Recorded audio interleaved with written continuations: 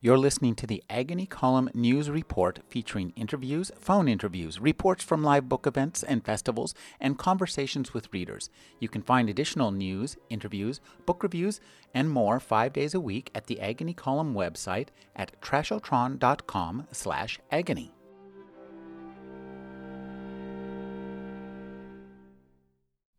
Alistair Reynolds is the author of Revelation Space, Diamond Dogs, and 12 other novels. His latest novels are Blue Remembered Earth and On the Steel Breeze and Doctor Who Harvest of Time. Thank you for joining me, Al. Good to be here, Rick. Let's start with Blue Remembered Earth. This is a beautifully evoked future history of Earth and a space opera kind of rolled into one. And as I was reading this book, it made me think of something that one thing you do very well is offer us a perspective of how insignificant we are in both time and space. Yes, I think that's my mission, really, is to make you feel completely insignificant, to crush your ego and just leave you feeling like you have no role to play whatsoever. Yeah, if I can do that, then I'm a happy man, really. No, it's a bit of both. I mean, I think the best science fiction does give us a sense of our place in the universe, but it's also it's a double-edged sword, because the universe is huge and we are tiny, but then we may be the only thinking beings in the universe. So in that sense, we're also precious. You know, at least we should damn well think that way anyway. We should behave as if we're precious and as if our planet is the only habitable planet, because then we might treat it properly.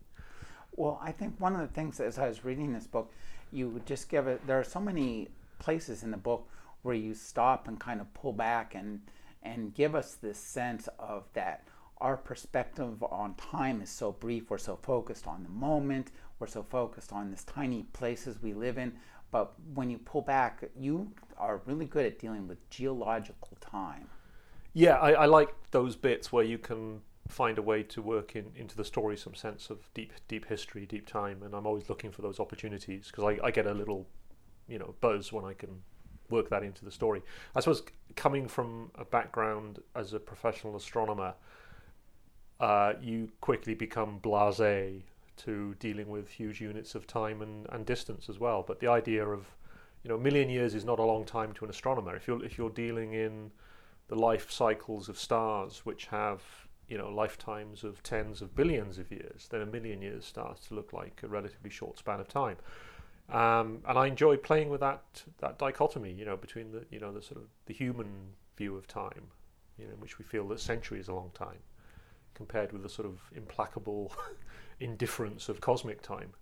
Well, I think Blue Remembered Earth is also a great vision. You have a really kind of offer us what I would call a diffident utopia that has some good and bad. So I'd like you to talk about developing that, and that's closely connected. You lead us from where we are now to where we are then, I think, very well. I wanted there to be a sort of clear, implicit roadmap that the reader could. I mean, I didn't want it to be like the sort of Star Trek future, where you have a kind of utopian 23rd century, but no clear sense of how we get from here to there, other than maybe there's a nuclear war and there's some sort of period of reconstruction. I wanted a sense of continuity, not to say that there won't be troubled times ahead and difficulties, but a sense that the sort of institutions of the present day are still sort of there in the future. So you still have United Nations, you still have, in some shape or form, you still have World Health Organization, you still have more or less recognizable global geopolitics, and we can see that the future doesn't seem to. We've not had some great cosmic reset button pressed, and suddenly we're in the shiny utopia. It's a society built on the sort of changes of the past, and I felt that was important. And I didn't want it to be a naive, simplistic utopia. I wanted it to be what I felt like, in a way, an honest projection of where I think the world could be in the future if we just make the better choices. But there are some downsides to that society as well, which I think in the first book I sort of present them more or less as they are. The second book begins to be a sort of critique of some of those aspects of the future utopia.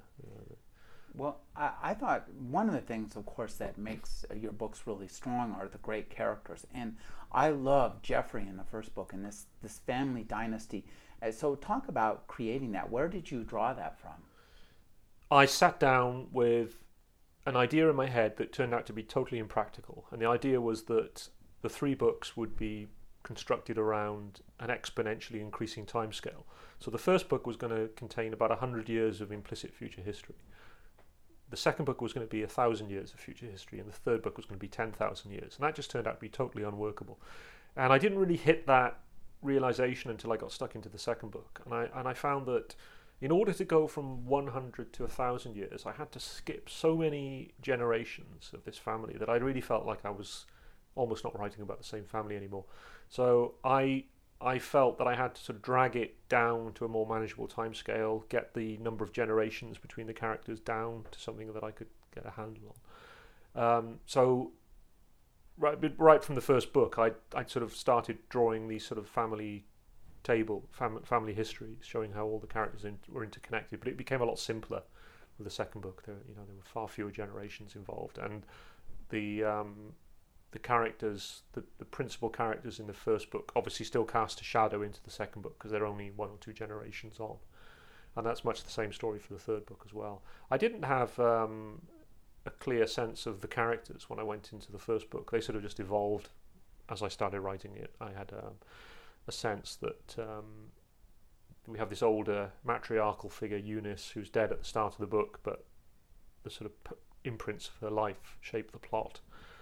And to some extent she's a shadow, she casts a shadow throughout the succeeding books as well.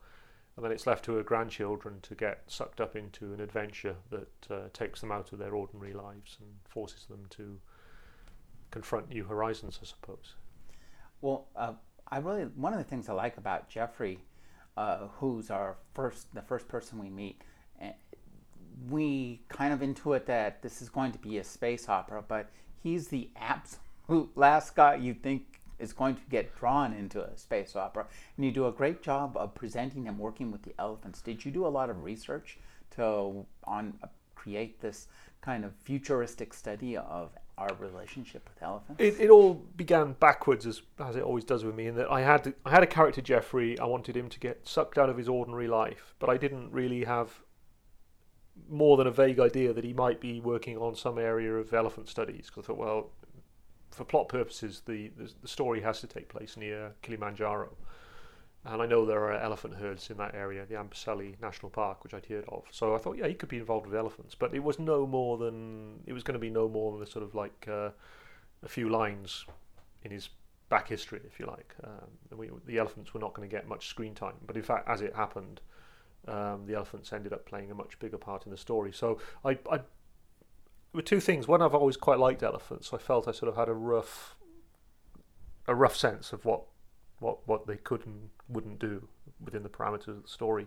I knew a little bit about elephant studies, but not enough to wing it. So I got a few books off the internet about elephant, naturalists studying elephants, and read those and just tried to pick up on some of the big ideas. How the herds are organised and how humans differentiate elephants, that sort of thing, and try to get that into Jeffrey's thinking. And beyond that, I'm not naturally someone who goes in for a lot of research. I find it dull and against the spirit of, for me, writing's an imaginative act, and too much research sort of feels like counter to that. So I like to do I like to have just enough to bluff convincingly. Well, one of the things I think too, this book has a really intense plot. Once we get things going, it's very intense, and I'd like you to talk about how much of that plot knew in advance, and how much was shaped out of the book, as you were writing. I went into that one with very little sense of where the story was going. I knew that I wanted to take the characters from the beginnings of the story. Jeffrey's on Earth and Sunday is on the moon, and I wanted them to get them out into the solar system having some sort of adventure, and I had this idea that I was going to take them to all the different planets and moons of the solar system, and we were going to see all sort of different facets of this future society. Well, it doesn't really work like that. That's not really the book you get at the end of it. So I suppose you could say I downscaled it a bit. But as I worked my way into the story, it was clear that there was going to be significant action on Mars, and I felt that I wanted some more action on the edge of the solar system. And I sort of evolved, I found my way into it organically, if you like. But there was a lot of head scratching along the way, which I vowed not to do for the second book. I felt I wanted to have a much clearer idea of the structure for the second book before I went into it. Well, I'd like you to talk just a little bit about, to backtrack and talk a little bit about this kind of ambivalent utopia, especially that exists on Earth. Because on one hand, there's no crime and everybody is, relatively safe. On the other hand, it's a state of constant, actually even internal surveillance. And that's kind of troubling.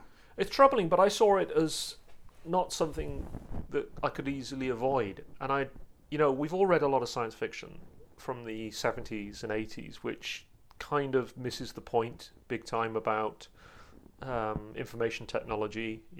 Books that were being written well into the early 80s, which didn't get the coming of the internet on any level. The fact that we were all going to be connected very, very quickly, even though the omens were there if you were prepared to look for them. And I felt, I don't want to be making the same mistake about the coming sociological and technological changes of the near future that are happening in my time. And there were a couple of things I was interested in. One of them was instantaneous real-time communication, the idea that you need never be out of touch with anyone. It seems to me we're already more or less at that point now in society. If you really need to be generally speaking, in the West, we can be in touch with anyone we need to at any point in time. You have to go out into the sticks to get really isolated, that's great for us. But if you're trying to write a story, it actually makes a lot of plot mechanisms no longer workable. You think of how many stories depend on character A not being able to get some vital piece of information to character B. Well, that just doesn't really work in 2014. I started writing this book in 2008, and I thought, let's try and be true, particularly if we're setting the book even further in the future. Let's just take that as a given, that at no point will the characters ever be out of touch with each other, because that's just the way the world works. And it also struck me that, particularly living in Britain, which is a society with a high level of surveillance, we have more CCTV cameras in Britain per head of population than anywhere else in the world. I felt it likely that we were heading towards a point where your whereabouts would never be unknown to any other protagonist. If someone wants to know where you are, they'll always be able to tell. And that, to me, again, is something that we're sort of charging into. Whether we understand the consequences or not, we're sort of heading towards that state anyway. You can be tracked by your mobile phone. And we know about, and this is all before the NSA stuff came out. But it's been there, and it's been in the public consciousness for years. But I wasn't really seeing it reflected in science fiction. So I thought I want to write a massively connected world where nothing ever gets lost.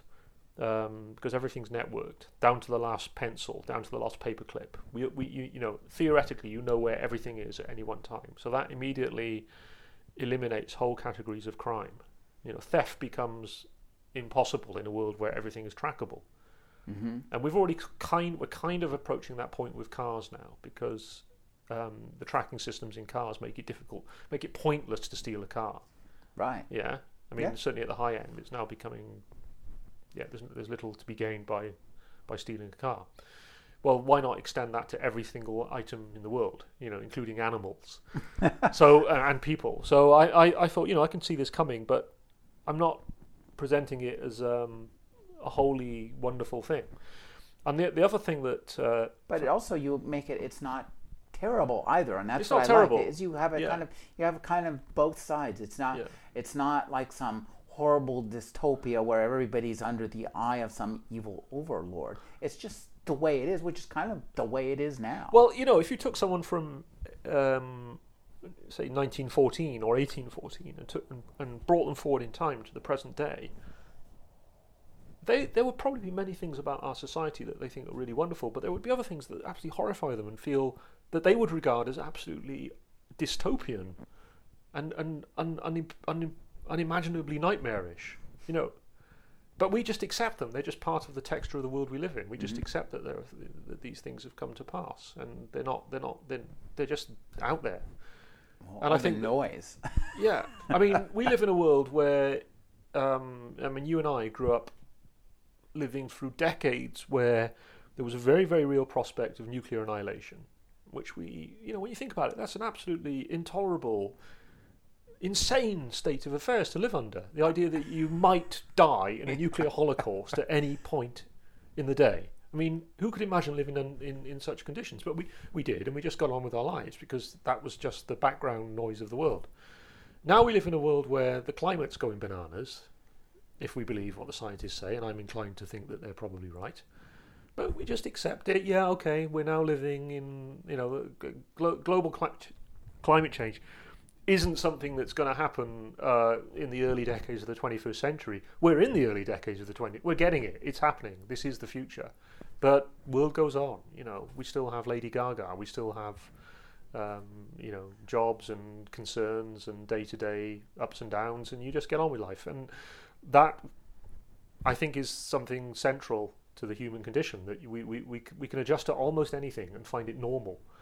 And humans are the most easily boiled frogs. Yeah, in all of creation. We are, but we don't regard. By some measures, we live in a world that would be regarded as simultaneously as utopian and dystopian to someone from the past. We can get. You've come here. You travelled through the air in a metal flying machine. How was that? It was not as bad as it has been. Yeah, it was amazing. You were travelling. You were at 39,000 feet. On the other hand, you had to go through the indignity of a strip search or something in order to get in. So there were plus points and bad points, but that's the way of the world. You have access. You have this amazing thing called the internet now. All the information in the world is at your fingertips. And all the garbage. And all the garbage as well. Yes. But that's always the way. Yeah. I have this machine. I don't know if you saw it, but outside my house, I've got this machine that I can get in, and it can go up to 150 miles an hour.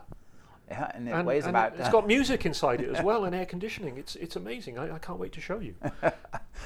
I've never seen such a thing. What sorcery is this? Well, now, talk about one of the things I really liked about Blue Remembered Earth and Steel Breeze is this character you referred to, Eunice. Yes. And this must have been a lot of fun for you because she's kind of, in many ways, the main characters through these first two books. Yes. And yet, she's not, I don't think we're giving any spoilers here, she's dead.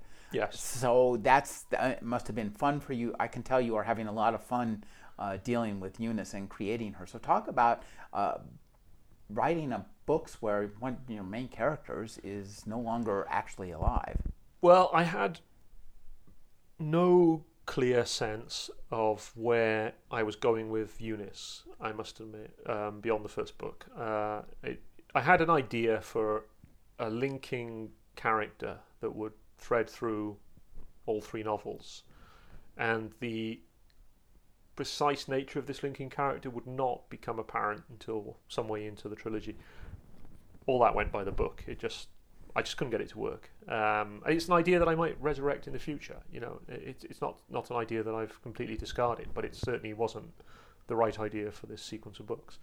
So I suppose, out of a sense of wanting some continuity between books 1 and 2, I thought, well, there are ways to bring Eunice back that are not disrespectful to the reader. I'm not saying no, she didn't really die. I'm not doing a sort of Reichenbach Falls with her. I think within the parameters of the story as we understand it in book 2, it's understood that there are ways that her personality, if you like, can continue to shape events in the second book. I feel it became interesting, but it wasn't something that I didn't necessarily know that was the direction the story was going to take when I started it. Remember, I was also thinking about this whole 10,000 years thing at the start.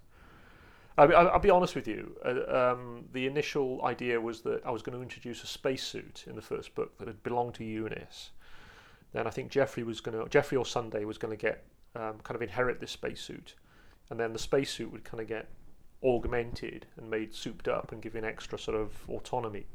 And then by the third book, the spacesuit would actually be a walking, talking character with a memory of previous events, and then we would find out that the whole thing was narrated by the spacesuit, which I didn't go down that road, you know. Uh-huh. So, but if you've read any of my sort of short fiction over the last 5 years, I've kind of played with ideas of, you know, spacesuits kind of come up in more than one thing.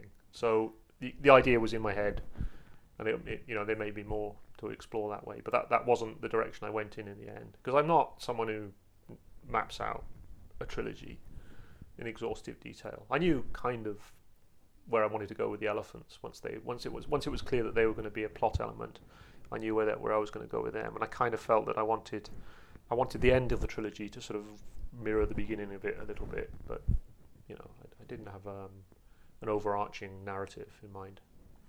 You know, I really liked too the way you kind of cut back and forth between Sunday and Jeffrey. So tell us a little bit about creating the character of Sunday, and especially where she lives in at least the first book, the unscrutinized zone, versus the world controlled by the mechanism. That was a simple way for me to give the reader an insight into Jeffrey's world, because Jeffrey is, when we first see him, he's walking around inside this the surveilled world governed by the mechanism, where everything is tracked and tagged. No crime is possible because you're under a state of almost constant surveillance. Even your neural structure has been screened at birth to remove criminal tendencies. It's a very sanitized, safe utopia. You know, it's good in some respects, but bad in others, because perhaps it diminishes creativity. Who knows? But it's very hard to comment on that purely from Jeffrey's point of view, because it's kind of the sea in which he swims. So I felt, you know, in order to get a perspective on this, we really need to move outside it. And I thought, well, what if his sister lives in a kind of anarchic commune where they've thrown out all these comfort nets, and they've discarded them, and they live, you know, rather by a different set of rules. Well, if I can get Jeffrey to go and stay with Sunday, then we can begin to get a sense of the differences between these two societies. And one of the first things that happens to Jeffrey is he gets pickpocketed, because he's kind of he has no idea. He's completely clueless about the idea of crime against property. It's just never something he's had to deal with, and he's rather shocked when someone actually takes his baseball cap or something like that. This plot of this book at least begins to turn around with something found in a safe deposit box. Yes. And sending Jeffrey to examine this are two characters who have really great plot arcs across the two books. So I'd like you to talk about creating these two characters, because they're actually quite a bit of fun. Well, I had them, they were going to be uncles, I think, in the original family tree, and then I rejigged the sort of chronology and they became cousins, Hector and Lucas. And they are two members of the family. The whole structure of the novels is focused around this family, the Akinya family, and they're at the heart of it, they're a family who've made a lot of money in the sort of next space age, in the sort of space age of the 21st century, by getting involved in entrepreneurialism and also some emerging technology. So they put a lot of money when everybody else in the world was putting money into a space elevator. The Akinyas put money into this ballistic catapult that shoots things up the side of Kilimanjaro, and it turned out to pay off. It turned out that they'd found a sort of economic niche that made them a lot of money. And then Eunice, the founder of the family, is also a sort of redoubtable space explorer who has put her footprints all over the solar system and done lots of daring things. Well, the family machine is making lots of money, and Hector and Lucas are sort of very much in the vanguard of the corporate mindset. They're just there to maximize the family's finances, and they look very they're not at all impressed by the siblings, Sunday and Jeffrey, because Sunday's she's an artist living on the moon, virtually penniless, not making any money for the family, and Jeffrey's fiddling around with these elephants, and he's not doing anything for the family. And both of them could have inherited the family fortune, but only were they to take on the burden of responsibility of actually making more money as well, which they've turned away from. So they've been at loggerheads with each other for years at the start of the book. But the whole business with Eunice dying and this safe deposit box kind of forces them to they all have to have a conversation. And then we find out that Hector and Lucas are sort of very... I wrote them the same to begin with, and I thought, well, they need to be differentiated in some way. So I'll keep one of them the same, but I'll make the other one even worse, even more of a kind of corporate zombie. You know, that he's actually had some surgery on his brain to remove his empathy, so that he can screw people more effectively in business deals. But actually, he's got like an on-off switch. So he can be a really nice guy when he's not in the office, but as soon as he goes into office, he just turns off his empathy. And I've been reading these popular science articles about the prevalence of psychopaths in daily life. You know, that there are many sort of facets to being a psychopath, and you can be, if you're the ruthless CEO of a company, who's, you've clawed your way to the top, you've sacked millions of people, but you've made loads of money, you may well be a psychopath. You're demonstrating all the classical signs of psychopathy. I thought, well, that'd be quite handy, wouldn't it, to be if you weren't already a psychopath, to be able to switch it on and off when you've got to make those really killer business deals would be pretty good. So I made one of them even worse, and I just kind of went through making his dialogue even more horribly corporate. Like everything he reads is from a kind of end-of-year manual, end-of-year report. But they were fun to play with, and yeah, and you say there's a kind of character arc, so one of them is redeemed a little bit by the end of the book. We find out that he actually does have a little glimmer of humanity to him. You were talking earlier about going different places in the solar system, but I think this book is really super effective, especially between the two of them as you go out into the second one, as in terms of the planetary romance aspect of going different places and visiting these places. So talk about as you were going out into the solar system and taking your characters out to Mars and the moons of Mars and various places, was that all organic, and how much of that did you look at research and Well, I like to keep I have an interest in space science anyway, so on one level it's not really research, it's just me doing my normal year's reading of New Scientist and Scientific American, just keeping up with what's going on out there, and that to me is just intrinsically interesting. It's good to know what we know about the moons of Jupiter or Titan or the conditions on the surface of Mars. I mean, that is intrinsically interesting, but like anyone, I can't keep up with all of it all the time, and you find you kind of like, oh, actually I'm not really sure what's going on there now, so you try and find an article or something that'll get you up to speed. Well, I wanted to get the characters into environments that were realistic based on what we know about current day science. And one of the things I felt at the time I was writing the book was that the moon has been underused in science fiction. I mean, in the days of Robert Heinlein, Destination Moon and The Moon is a Harsh Mistress, the moon was somewhere where you went and had adventures, but it's not an awful lot of science fiction tends to get set on the moon these days, because I think it's regarded as a bit too near and a bit too prosaic. And we know there might be a possibility of life on Mars, but no one seriously thinks there would be life on the moon, so it's kind of boring and grey. But I thought, well, actually, somewhere there's a great science fiction book waiting to be written set totally on the moon, which really just gets into what the moon is. It's another planet. It just happens to be right next to us. But in all other respects, we should. If the moon was somewhere off in the solar system, we would call it another planet. We would not say that it's a moon, because it's huge. So I thought, I want a significant part of this book to be set on the moon, and I want the moon as I think it really would be in 200 years. So that's what we get. And I tried to do the same thing with Mars. I tried to get really sort of do a decent, honest job with Mars.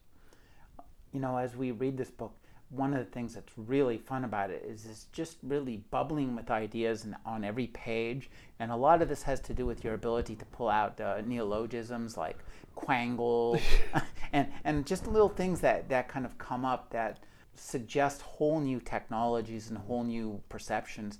And that's just so much fun to read in a science fiction novel. I suppose I have a kind of insecurity complex that if I'm not putting in enough ideas, the book just won't feel, it'll feel boring. Maybe I feel I'm compensating for something else. Like there's a little, like the characters aren't very good, therefore I'll stuff in more ideas. But whatever the way it is, I always feel I need to put more ideas in. And I love it when an idea clicks and you feel like you've got something that really feels like a plausible piece of future technology that doesn't feel contrived, but just feels like, that's really how it would be. Particularly when it sort of relates to the plot in some way as well. I love those moments. Well, I think too, when you were talking about how you don't plan your books much and they grow organically, I think that's why they seem so immersive and real to us, because there are times when I'm reading your books, and when I was reading Blue Remembered Earth and On the Steel Breeze, where the prose is really beautiful. There are these poetic moments. You have a really nice character touch, and you've got, in terms of the prose, what makes the prose fun is all the kind of ideas bubbling up all at once. And I think that in itself is what, you get to the heart of what science fiction can be, in terms of both science fiction as a genre, but also just science fiction as a form of literary, work. Well, I sit down and write when I try not to be hamstrung by self-imposed limitations as a writer. Like, I'm writing in a genre fundamentally, and there are, shall we say, rules to genre fiction. But that doesn't mean you should cut yourself any slack. I think as a writer, we should be setting oneself the highest possible goals in terms of characterization, prose, the handling of the themes, and if you're settling for second best at any point, then you're not really, you're selling yourself short, I think. So I never come close to this, but if I'm writing a sentence, I want it to be as good as a David Mitchell sentence. I want it to just really sort of sing, and I don't get there, but I'm shooting for it. No, I think I absolutely, that's what gets me through the day. It's just constantly trying to up my game. In terms of the dialogue, I want it to be like M. John Harrison dialogue or something like that. In terms of the knottiness of the structure, I want the structure of the book to be really clever, like a Chris Priest novel or something like that. I don't achieve these things, but they're goals, and I will not lowball it. I've got to shoot for the top. Well, I would disagree that you don't achieve it. That's I think very kind of you, but no. But I think we should all regard ourselves as playing. We're all writers. We're all producing literature. Some of us are producing literature for perhaps for a predominantly genre audience. Some for a, shall we say, more of a literary or academic audience. But we should just disregard all those assumptions and just write the best possible prose we can on the day. Yeah. I, as I say, I think that your stuff is readable, approachable. Anybody who's willing to read a book can open up Blue Remembered Earth and just enjoy the hell out of it, because it's in the final analysis, it's a ripping yarn. I wanted to also address that aspect of it in terms of building up the furor in the climax, because it's got such a great ending. So talk a little bit about it. It seems like one of the things that seems to me true is that seems like you're having fun when you're writing this stuff. I'm having, it's a combination, particularly when you get near the end, it's a combination of fun plus terror. There are moments of fun, but there are also moments of screaming anxiety when you realise the deadline's coming faster than you realised, and you're not quite sure how to get from A to B. But I've got to say, I know that some of my best writing has come out of moments of terror, where you just sort of go, ah! But suddenly, in desperation, you might just pull something out of the hat that you wouldn't have done otherwise. So it's a good and bad thing. I think it's just part and parcel of writing. I've generally find endings difficult. I struggle with the timing of endings. And I don't know that I'm there yet. I think if you were going to be generous to me, you could say that there's a general average improvement in my endings from my first book to my present book. And there were one or two where I'd say the ending is not perfect, and I wouldn't change a word. There are others where I'm sort of ambivalent about the ending.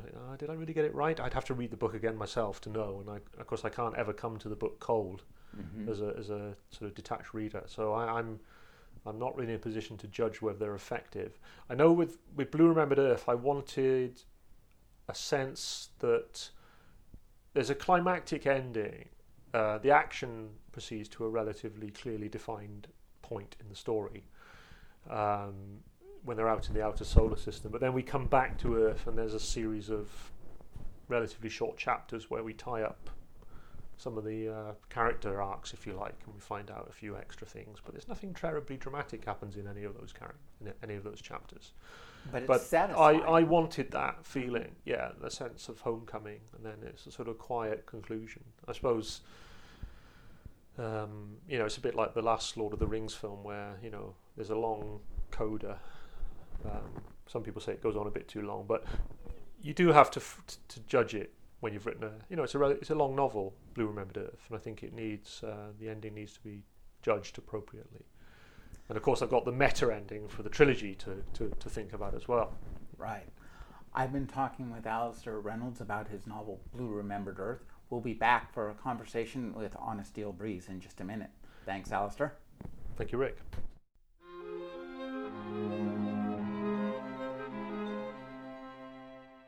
You're listening to the Agony Column News Report, featuring interviews, phone interviews, reports from live book events and festivals, and conversations with readers. You can find additional news, interviews, book reviews, and more 5 days a week at the Agony Column website at trashotron.com/agony.